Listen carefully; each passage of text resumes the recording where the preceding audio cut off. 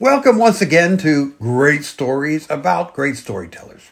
I'm Dr. Randy Overbeck, author of the award-winning and best-selling series, The Haunted Shores Mysteries. And I'm host of this podcast where I have the privilege to share the unusual and sometimes strange backstories you don't know about the famous authors, poets, and directors you do know. Right up front, I want to share that this episode is personal. I actually met and received personal writing advice from this great storyteller, the worldwide best-selling British author, Ken Follett. I'll share the details about that intriguing encounter in a bit. Kenneth Martin Follett was born in 1949 to parents who were Plymouth Brethren, puritanical evangelicals with very strict family rules. In his youth, he was not allowed to watch any movies or TV, a restriction which turned out to have particularly positive consequences for readers all over the world. This parental rule meant that Ken spent a lot of his childhood doing what else? Reading books. An early favorite was Ian Fleming's Live and Let Die, which he recalled when he read it at age 12 that it, quote, blew me away. There in his preteens, the seed of a future writer was planted. In recalling this early reading experience, he shared, "My aim was to give readers the kind of excitement I got from James Bond." Like a good many boys, schools did not much interest him until his teens, after his family had moved to London, where he applied himself in grammar school and at technical college. At 18, he earned admission to University College London. After graduating, he pursued a postgraduate course in journalism and then became a reporter, first for the local South Wales Echo and later in London for the Evening News. Not challenged by this assignment, he took a job as a deputy managing director for a small London publisher, Everett Books. Even though by now married and with two young children, he found time for his, quote, hobby of writing in the evenings and on the weekends. During his 20s, he penned and sold 10 novels, though by his own admission, these early manuscripts were not that good. But he was learning. At a conference, he explained that he wrote these more than 800,000 words to learn how to get it right. All that would change at the tender age of 29. Following the lead of his inspiration, Ian Fleming, he wrote The Eye of the Needle, a World War II thriller about a Nazi secret agent in England. This novel became an international bestseller, earned the Edgar Award for Best Mystery and Suspense of the Year from Mystery Writers of America, and made Follett famous and wealthy.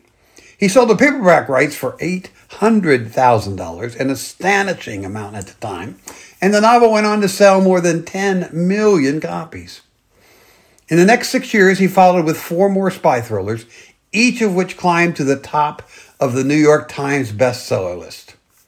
By the 1990s, Follett had established himself as a preeminent thriller writer, his books ranking with Tom Clancy and John Grisham's novels. Then, Ken Follett decided to take a right turn. As a person always interested in history, he turned his talents to historical fiction over the next few years, writing 3 novels, Night Over Water, A Dangerous Fortune, and A Place Called Freedom, each of which earned similar success. As it turned out, these were only the warm-ups. As you might guess, Follett's agent had done quite well, especially with the top-selling thrillers, and tried to press Ken to give up this historical thing. Even though he even enlisted Ken's wife to persuade him to go back to writing political thrillers, as these had been major money makers. But Ken had other ideas. When Follett's new manuscript landed on the agent's desk, I couldn't blame him for being skeptical.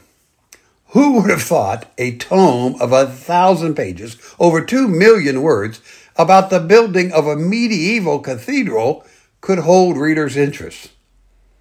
Ken Follett certainly did, and Pillars of the Earth was born.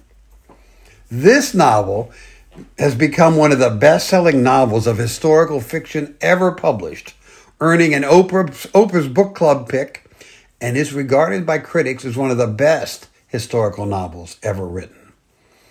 In interviews, Ken has shared that the story grew out of his fascination with ancient cathedrals. Who built these huge monuments? Why did people who had so little expend such tremendous time and effort to design and construct these massive churches? The pursuit of answers to those and other questions come through vividly in the brilliant character studies Follett has crafted in this novel. In fact, the novel continues to earn new readers every year, so much so that to satisfy readers' demand, Follett has written 3 more books, 2 sequels, and 1 prequel in the series now known as the Kingbridge series. In all, the series has sold over 38 million copies and counting. In fact, the demand continues to grow so that the author will release another title in this series this fall, with a 3rd sequel called The Armor and the Light.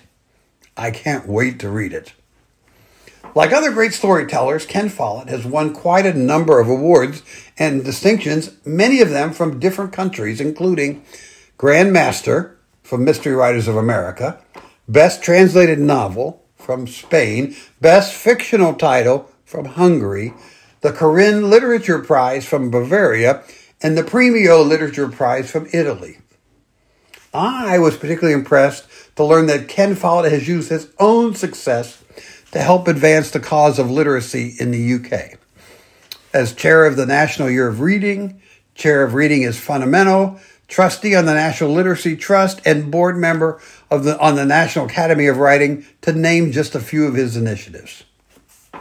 Well, that's just a snapshot of the remarkable writing career of one of the most versatile and successful novelists of the last 50 years. Thus far, he has sold over 180 million copies of his novels in 80 countries, and they have been translated into 40 different languages. Several of his titles, including The Eye of the Needle, The Key to Rebecca, Lie Down with Lions, Pillars of the Earth, and World Without End, have been adapted for movies or TV series. The novel Pillars of the Earth has even spawned a popular video game. In a minute, right after a few words from this episode's sponsor, historical mystery author James Benn, I'll tell you about my personal encounter with Ken Follett and how it changed my writing career. The Refusal Camp is James Benn's first collection of short stories. After writing novels for over 20 years, many of them very successful, he recently caught the short fiction bug, and the result is a wide variety of stories. Several are from the familiar Billy Boyle universe, while others range from time travel science fiction to an old-fashioned gothic ghostly tale. Also on offer is The Horse Chestnut Tree, a prequel to Ben's remarkable novel set during the American Revolution, Free Grift. You can check out all the details at the author's website, www.jamesbenn.com. That's JAMESBENN. Now, for the story of my serendipitous meeting with the great novelist Ken Follett. April 2013, I was invited to attend the Edgar ceremonies in New York City, hosted by Mystery Writers of America. It was a chance to hear from some memorable authors, as well as mingle with publishers and agents. Before the ceremony, the organization sponsored a small group seminar given by that year's Grand Master, who happened to be, you guessed it, Ken Follett. I was among an elite group of about 30 emerging writers who gathered in the auditorium for an informal talk and Q&A session. There, Ken told us about his writing process and gave us some great advice. What struck me the most then and now was his incredible commitment to research as an author. He shared that he commits a full year to researching and organizing the storyline for a novel before he ever begins writing the first word. He explained that even though he has a full team to support him, writers imagine that he hires somebody else to do all his marketing and promotion. Wouldn't that be great? But when it comes to the research, he has to do that himself. That afternoon, he demonstrated that commitment by sharing the next task on his calendar. You see, he was finalizing some of the research for what would become his next novel, the third installment in the Century trilogy, Edge of Eternity, which chronicles, among other events, the civil rights movements of the 60s. He explained that after the ceremony, he was traveling to Washington, D.C. to board a Greyhound bus to travel through the South so he could get a real sense of what it was like for the freedom riders back then. Now, that's commitment. His dedication to research inspired me that day. At that point, I was in the early stages of drafting the manuscript, which would eventually become Blood on the Chesapeake, the first entry in my Haunted Shore Mystery series. I wanted my story to be authentic to the area, so my wife and I returned to the setting several times, learning about the history, talking with the locals, and eating the local food. I know, tough job. I learned from Ken Follett about the importance of using research to make sure I get the details right for the story. My readers have noticed. Several reviews for all three novels mention how well I was able to capture the sense and specifics of the locales in my tales. I have no doubt my encounter with Ken Follett on that afternoon 10 years ago has helped me to become a better researcher and writer. If you haven't yet checked out my Haunted Shore Mysteries, you'll find details and excerpts of the award-winning novels at my website, www.authorrandyoverbeck.com. Thanks for listening, and remember to check out our next episode, which will feature the untold story of the great classical author, Ernest Hemingway. Until then, keep reading those great stories, and I hope at least one of them is mine.